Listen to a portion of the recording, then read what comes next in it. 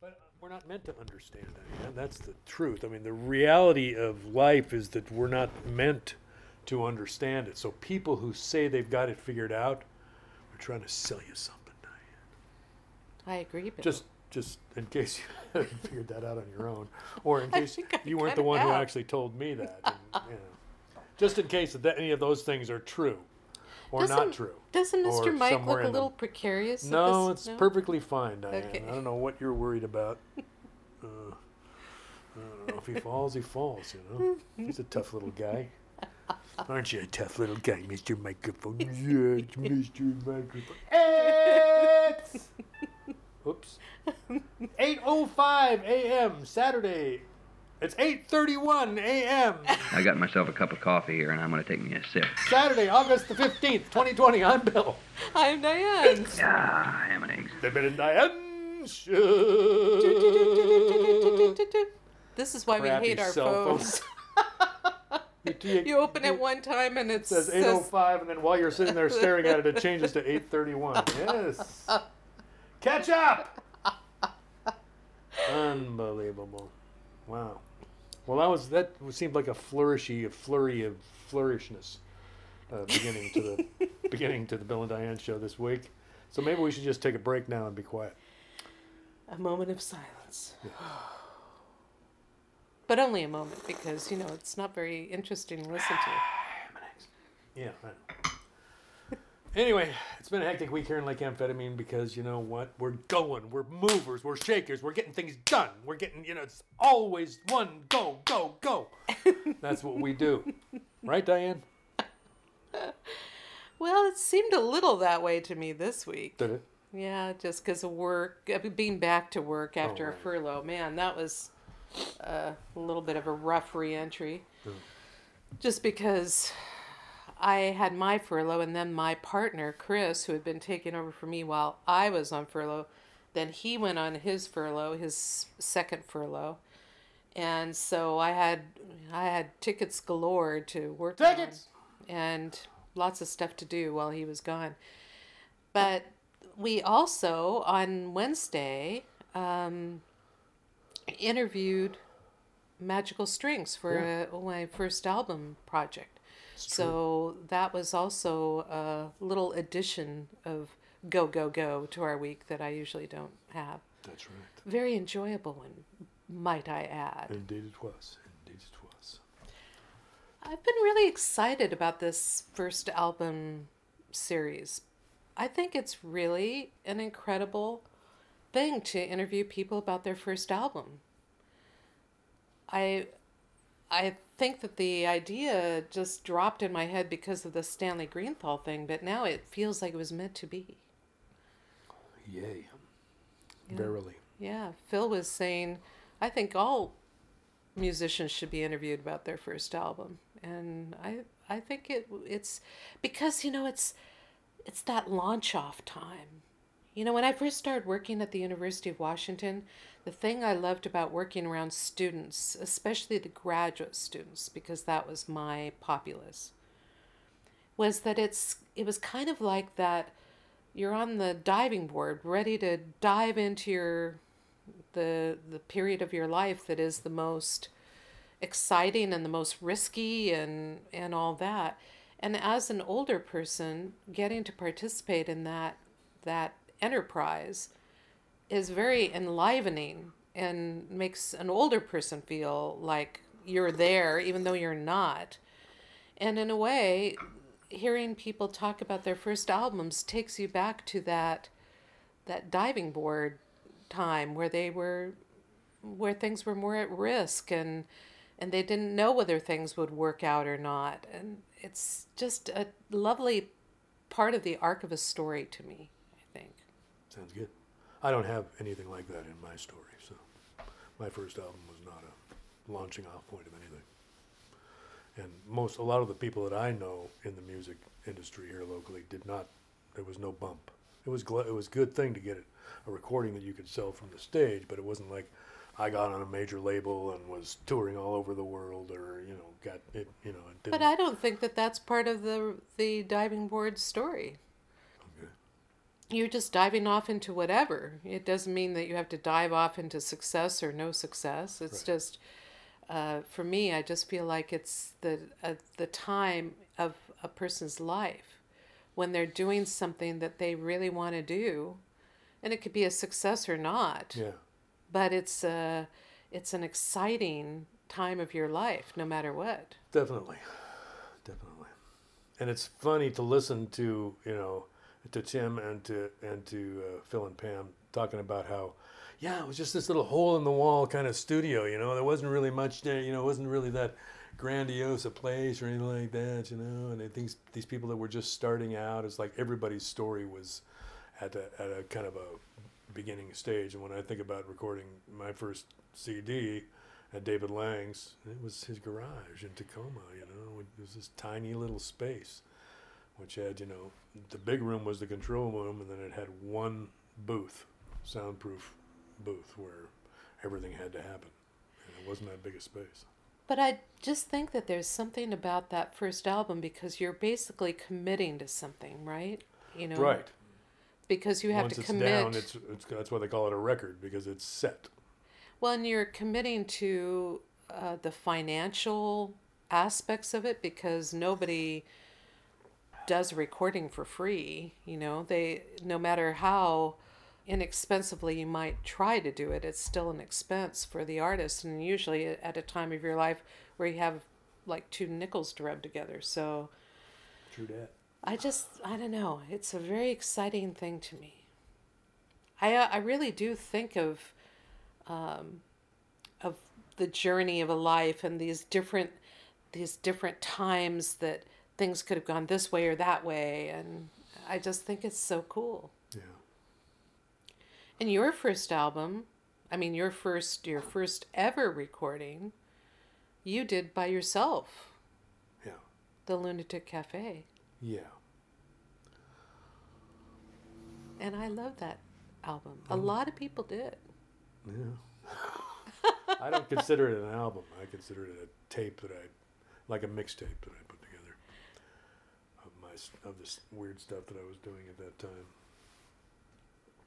But I was glad to have something to sell, because that was what occurred to me once I started going to the Tuesday night open mic.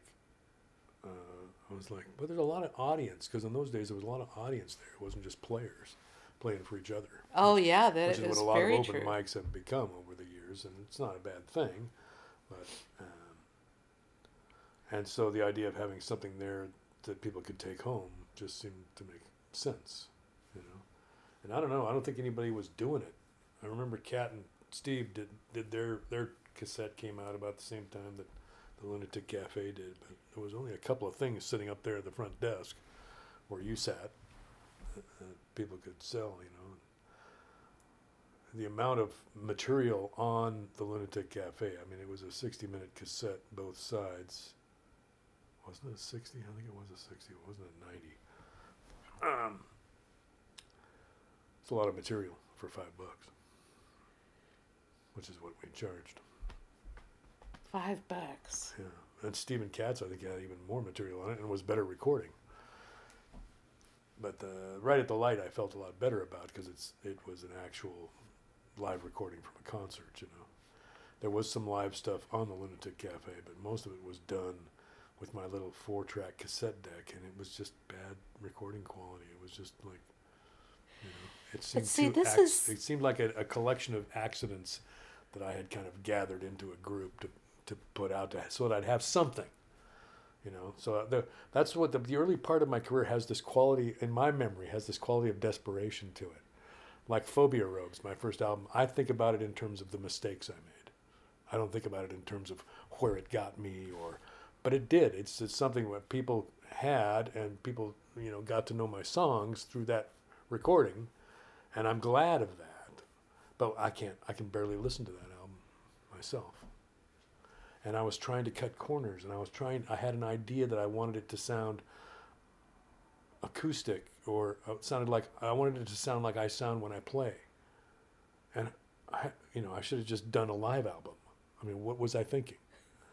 Why would I spend all the money on studio time to try and capture a live sound? when I could have just had my buddies, Tim and Roland, like it right at the light, take my 4-track, hook a couple of extra microphones up on stage, and get a pristine board mix, you know. It was funny that you say that, because when I was looking at, in my cleanup, I was looking at the various albums that you had, and one of them was not wrapped up, the Raise Your Heart album. And I read what you had written in there, and it was talking about how you had been trying to struggle about whether you should have other musicians on. And I thought, man, this happens to you every single time. Every single time. Every single time. It's always been that way because I love live albums so much. And the touchstone for me of a live performance was Harry Chapin at Whitworth in the late 70s, and then again at the Spokane Opera House. And it was just him and his guitar, and it was two of the most amazing concerts I've ever been part of. And so that's what I felt like I wanted. If you can capture that feeling in a recording, which I think Harry Chapin does pretty well in Greatest Stories Live, although that isn't him solo, that's with his band. That's the most amazing thing. The Limelighters, that live album that we both had when we were kids. Hey, Lily, Lily, Lily, hey, Lily, Lily. You know, the way it gets going, and the way they manipulate the mood and the feel in the audience, in the room, in the moment. That whole phenomenon. The Peter, Paul, and Mary's live album is unbelievably great. You know, so that whole capturing that, I think, is more important than, you know, I mean, the studio album was when I was coming up, it was to try and get airplay, and trying to break into some kind of thing just never felt right to me. I feel like this is my chance to capture what I do, not to try and get somewhere that I'm not, you know, by dressing this up, you know. So that's always been the thing, is the struggle between representing what I sound like and trying to further my career, you know, by doing something that is at best aspirational and at worst, you know, not a good representation, you know. And it, you know, so there was always that identity piece in making a record, all the way up to Night Sky. The most recent one is that, what do you want to do? What are you trying to achieve here? And what I have learned is that what I am trying to achieve in making a record is, this is what these songs sound like. That's it. Nothing more. That's why I go back to those Pete Seeger records that I grew up with, because that was just him with his banjo and his guitar and one big microphone in a big old recording studio all by himself. And the engineer was in the other room. And he just did whatever. And they recorded all of it. They rolled tape through all of it. And then they just pulled out the songs and strung them together, and there's your album. It's done in a day. You know? He could record, you know, 3 albums in a week. Pete Seeger could. That's why he's got all those Folkways albums that he did, where he's talking, where it's like this research project of all these different strands of music. He could record an album in a day in those days because it was just him, and he knew the music. So I don't know. I'm old. I got old ideas, but I didn't know how to do the promotion thing. So when I felt like I was in that space, I felt very insecure. Yeah. And I think that is what I hear when I listen back to Phobia Robes. Yeah. Gravity less so, because I had money for a minute, you know. And I thought, I'm just going to throw everything I got at this one, just once. I just want to throw everything I got at it. And I really became more involved in the creative side, and I rehearsed with a band, and I took it more seriously. I couldn't afford that on Phobia Robes, so I should have done something a lot simpler than I did. What it ended up being, it sounds simple, but it isn't, because there was this journey that I had to travel in every song, of wanting it to sound better than it does, and then having to settle for what it sounds like. But see, that's the thing that's interesting about interviewing musicians. I guess it would make an interesting story to talk about Phobia Robes, because of how disappointed I have been for the last, since 1986, when I finished that recording, because it came out as a cassette a couple of years before it came out on CD. But I guess what I'm saying is that you're basically going to a period of time where somebody is making decisions, and it's a fascinating time. It is a fascinating time. Whenever anybody is in that stage. But as the person who was doing it, who was living it, what you remember are the feelings that you had at the time. Yeah. And it was a very insecure situation for me. Right at the Light was not. Right at the Light was, because when I'm on stage performing, I got it. Yeah. I got this, Even on a bad night, I got it. But trying to sell myself into a marketplace of any kind other than a room full of people, I don't got that. And I never have had it, and I don't really want it. Pardon me, I'm going to have another drink of coffee. It never seemed like, whenever I played in that area, You boy. it always felt That's good coffee. like I was trying to do something that I didn't truly believe in, What I believe in is the songs I've written and the interaction that I can have with an audience. I believe that I've got that I possess that talent. But to, conquer the world on some kind of other level, which was always the dream in those years, I was never comfortable with. And it wasn't until I stopped doing that in a big way, which happened when we moved to the Met House, that I really found my voice, I think, or my Well, and don't you pleasure. think that because what the reality of being a successful musician is that you travel all the time. Yeah, And right. so That was what was becoming clear to me at that time. Part of my journey was realizing that I didn't like to travel. yeah. And so all these thoughts that I had had my entire life up to that point about making my living playing my songs was a bad idea.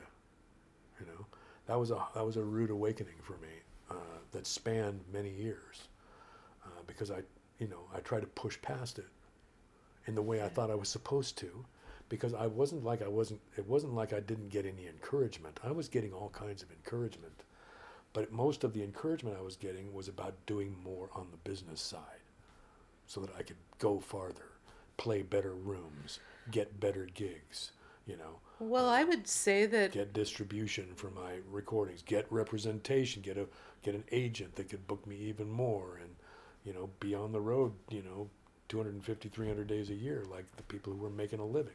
But I would say that several of my favorite musicians, you being one of them, they all came to the same conclusion. Yeah. You But know? at the time that you're going through it, if you're not doing that, then I feel like you're not perceived as being a real, Yeah. that you're really not doing it. Well, Because, but- I got my safety net, my day job, there Yeah. and I'm just doing this. It's just a hobby, and I don't, that was a tough thing to internalize also, because I did not feel that way in my life. I knew that the music that I was doing, the writing that I was doing was the most important thing I was doing. This is why I was here.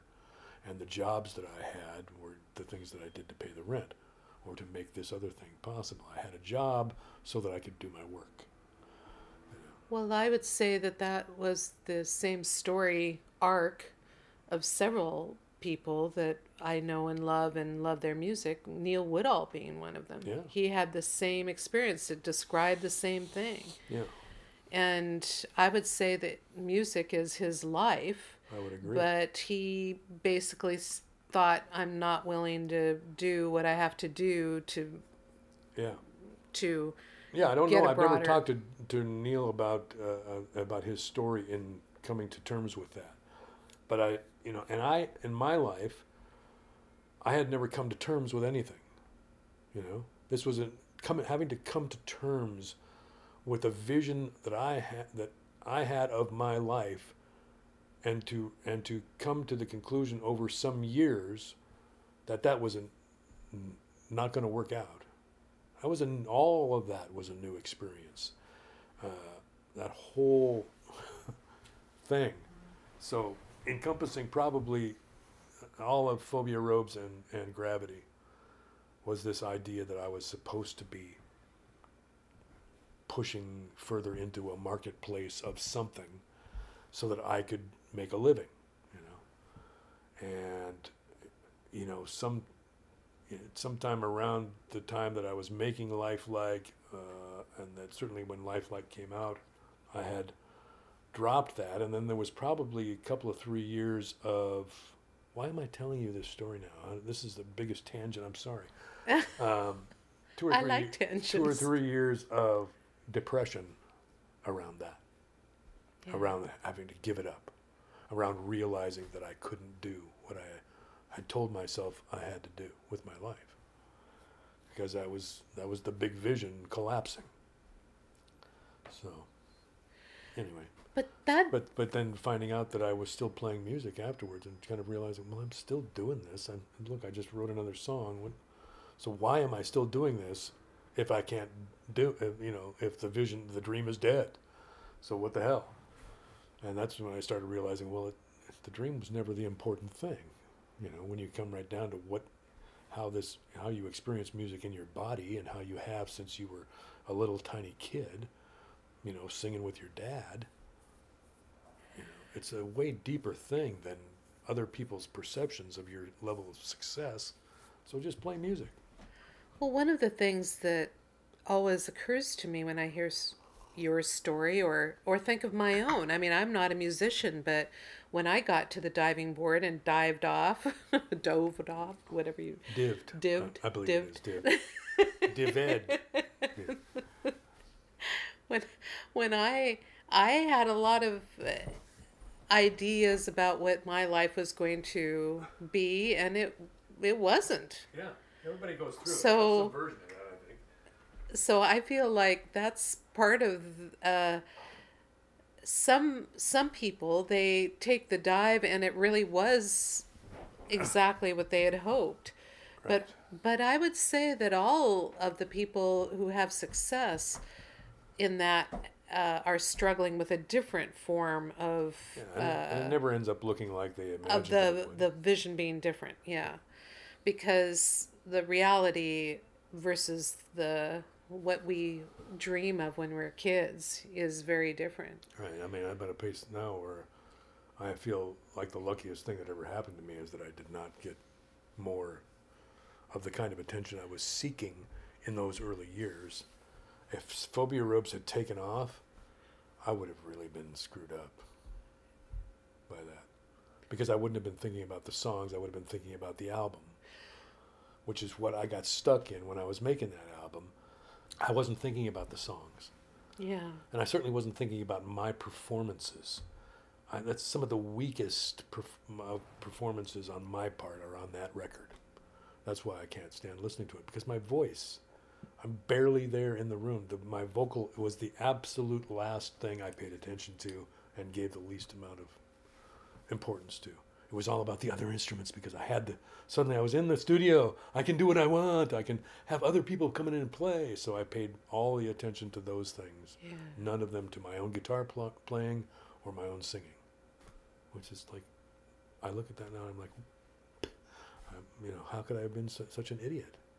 Well, and when we were talking, when you first said that your first album experience wasn't the same as some of these, the Stanley Greenthal had exactly that experience. Yeah. The very first album that I did the first album project about was Stanley Greenthal's. Well, his sounds great, though. Songs for the Journey. But what I'm saying is that he also came to the conclusion, I don't like traveling. I'm not really into this. And he ended up, what he does is plays music for weddings and some concerts and just, I think that it's the story of a lifetime of what you envision and what the reality of that vision really is, and how you adjust. I mean, I think that everybody goes through that. There's a journey with your own ego, that because in those when I ed to the Methow Valley, partly it was to hide from what I had aspired to, because I had failed, at what I was aspiring to do. I wanted to go somewhere where I didn't have to see those people and be in that milieu and stuff like that, and kind of lick my wounds and start a different kind of life, because this hadn't worked out. So that's what it felt like when I was moving to the Met How, was I was starting a new life. I was doing it deliberately. I was, putting away childish things and, and blah, blah, blah. But so, you're no good at it until you're on the backside of it, looking back at it, and you can see the whole arc. Exactly. As you're experiencing it, you just feel like you're just tripping over your own feet every day, all day. And you're embarrassed. But that's I couldn't believe that I was giving up what I was giving up, because I felt like I wrote good songs. So the only other thing I could think of to do you write good songs. was to try to sell my songs to somebody else, and that didn't feel right either. Yeah. So what am I supposed to do with these songs? What is my mission in life? Why am I here? I felt like I was cheating my gift on some level. So this was a soul deep identity crisis.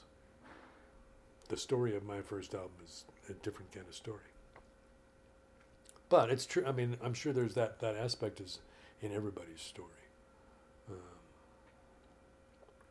And yet the first album, just as a project, hearing the stories, that's the thing that's so fascinating. It doesn't have to have been a success. Yeah. Because like Stanley Greenthal's Songs for the Journey, I don't know, I'm sure he's sold a lot to people at concerts and all that, but oh my God, But it was never not on cassette, and he never put it out as a CD. No, yeah. It was always just a cassette. Yeah. Well, the whole idea when Phobia Robes came out was that it was intended as to be my first CD, but I couldn't afford to manufacture CDs. Yeah. So I went with cassettes because they were cheaper, and I couldn't afford to do the CD thing. And then after my dad died, and I had a little bit of money, then I could afford to put it as a CD. Well, that's why it is so interesting to talk to different people, to realize how, because back then it was such an expensive proposition for you to do. Yeah. But in any event, I have so enjoyed it. I wish I could do one every month. I'm actually thinking, I had talked to you and actually to Jim Page about the possibility of doing some sort of Facebook page about it, just having not only doing a little interview with people, but also playing a couple of the songs from their first album, because I think that would be an interesting project to have after I retire, which will not be too long from now. I think that's definitely something that you should do, and there's no reason why we cannot interview people. Just because you can't write the article, one a month doesn't mean we can't start stockpiling some interviews. Well, the interesting thing about doing this at this stage of a life is that it's a long time ago for most people from their first album, but they still remember what was happening. And it's like, for me, it's like listening to somebody tell any story from their life. As you get older, the story gets more and more interesting because you've lived more of your life. Yeah. Just as you were saying, like I read one time that about life being like a tapestry, and that you were weaving these threads in, and you don't see the pattern until you've lived. Right, because you're up close. You're laying down each color and doing each thing day to day. It's like watching your kids grow up. You don't notice it. You don't notice how much somebody's grown until somebody else comes into the room and says, "Oh my God!"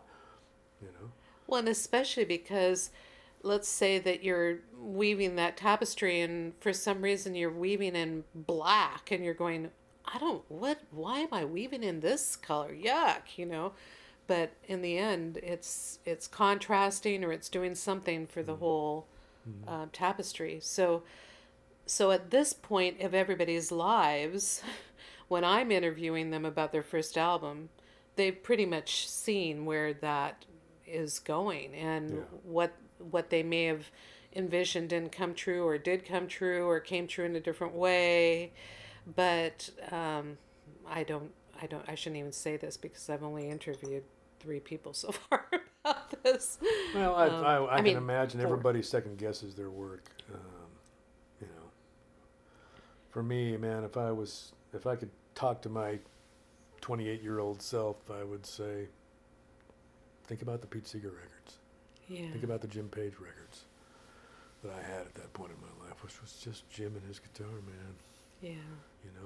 I could have recorded my entire album in 8 hours instead of taking 8 weeks or 8 months or something like that, to do it, and struggling with the financial aspect of it the whole time. And so, what are you trying to do, Bill? You're trying to make a record of your work. Yeah. You're trying to create a record of your work. You're not trying to create a record of someone else's arrangements of your work. You're trying to create a record of your work. So just go in there and do your work. Well, I'm sure glad you did all of them because I love am too. I love your albums. And the journey, when I can't stand listening to Phobia Robes, but if I hear something from it, it's like this, it's become kind of like a whimsical, humorous story from my youth or something that I can tell people about what a screwed up guy I was when I was trying to make that record, yada yada yada. And it's easy to tell the story from the perspective of somebody who does not feel screwed up that way anymore, but it was harder to experience it and then to not have established the next phase, the perspective on all of that, and it wasn't for some years after moving to the Manhattan Valley that I actually started to get that kind of real perspective. Well, I think about what different albums mean to me, and certainly, I mean, I know you just think of Lunatic Cafe as just this little toss-off thing, but that meant something to me, and it meant a lot to a lot of people. I remember when we talked about it before, that people said, I love the Lunatic Cafe. Whatever your envisionment of is as the artist, what it means to the people who are in the audience, you never know. Yeah. And for example, I know that Stanley Greenthal knows that I loved his music, but for me to come out of the blue like 40 years later and say, hey, did you ever have that Songs for the Journey made into a CD? I mean, it's that importance to me that album held. And I always, when I think about the muse, so to speak, I always think, you don't know why you had the talent. It may have been to inspire one person. This is my little fantasy about the world. Oh yeah. That it isn't just what you are doing, but it may be inspiring somebody else that you may not even meet. Yeah. That someday somebody does something and says, it was all because I listened to that thing. Right. Or it could be that it gives someone hope in a way that you did not anticipate just by expressing something that they needed to have expressed or whatever.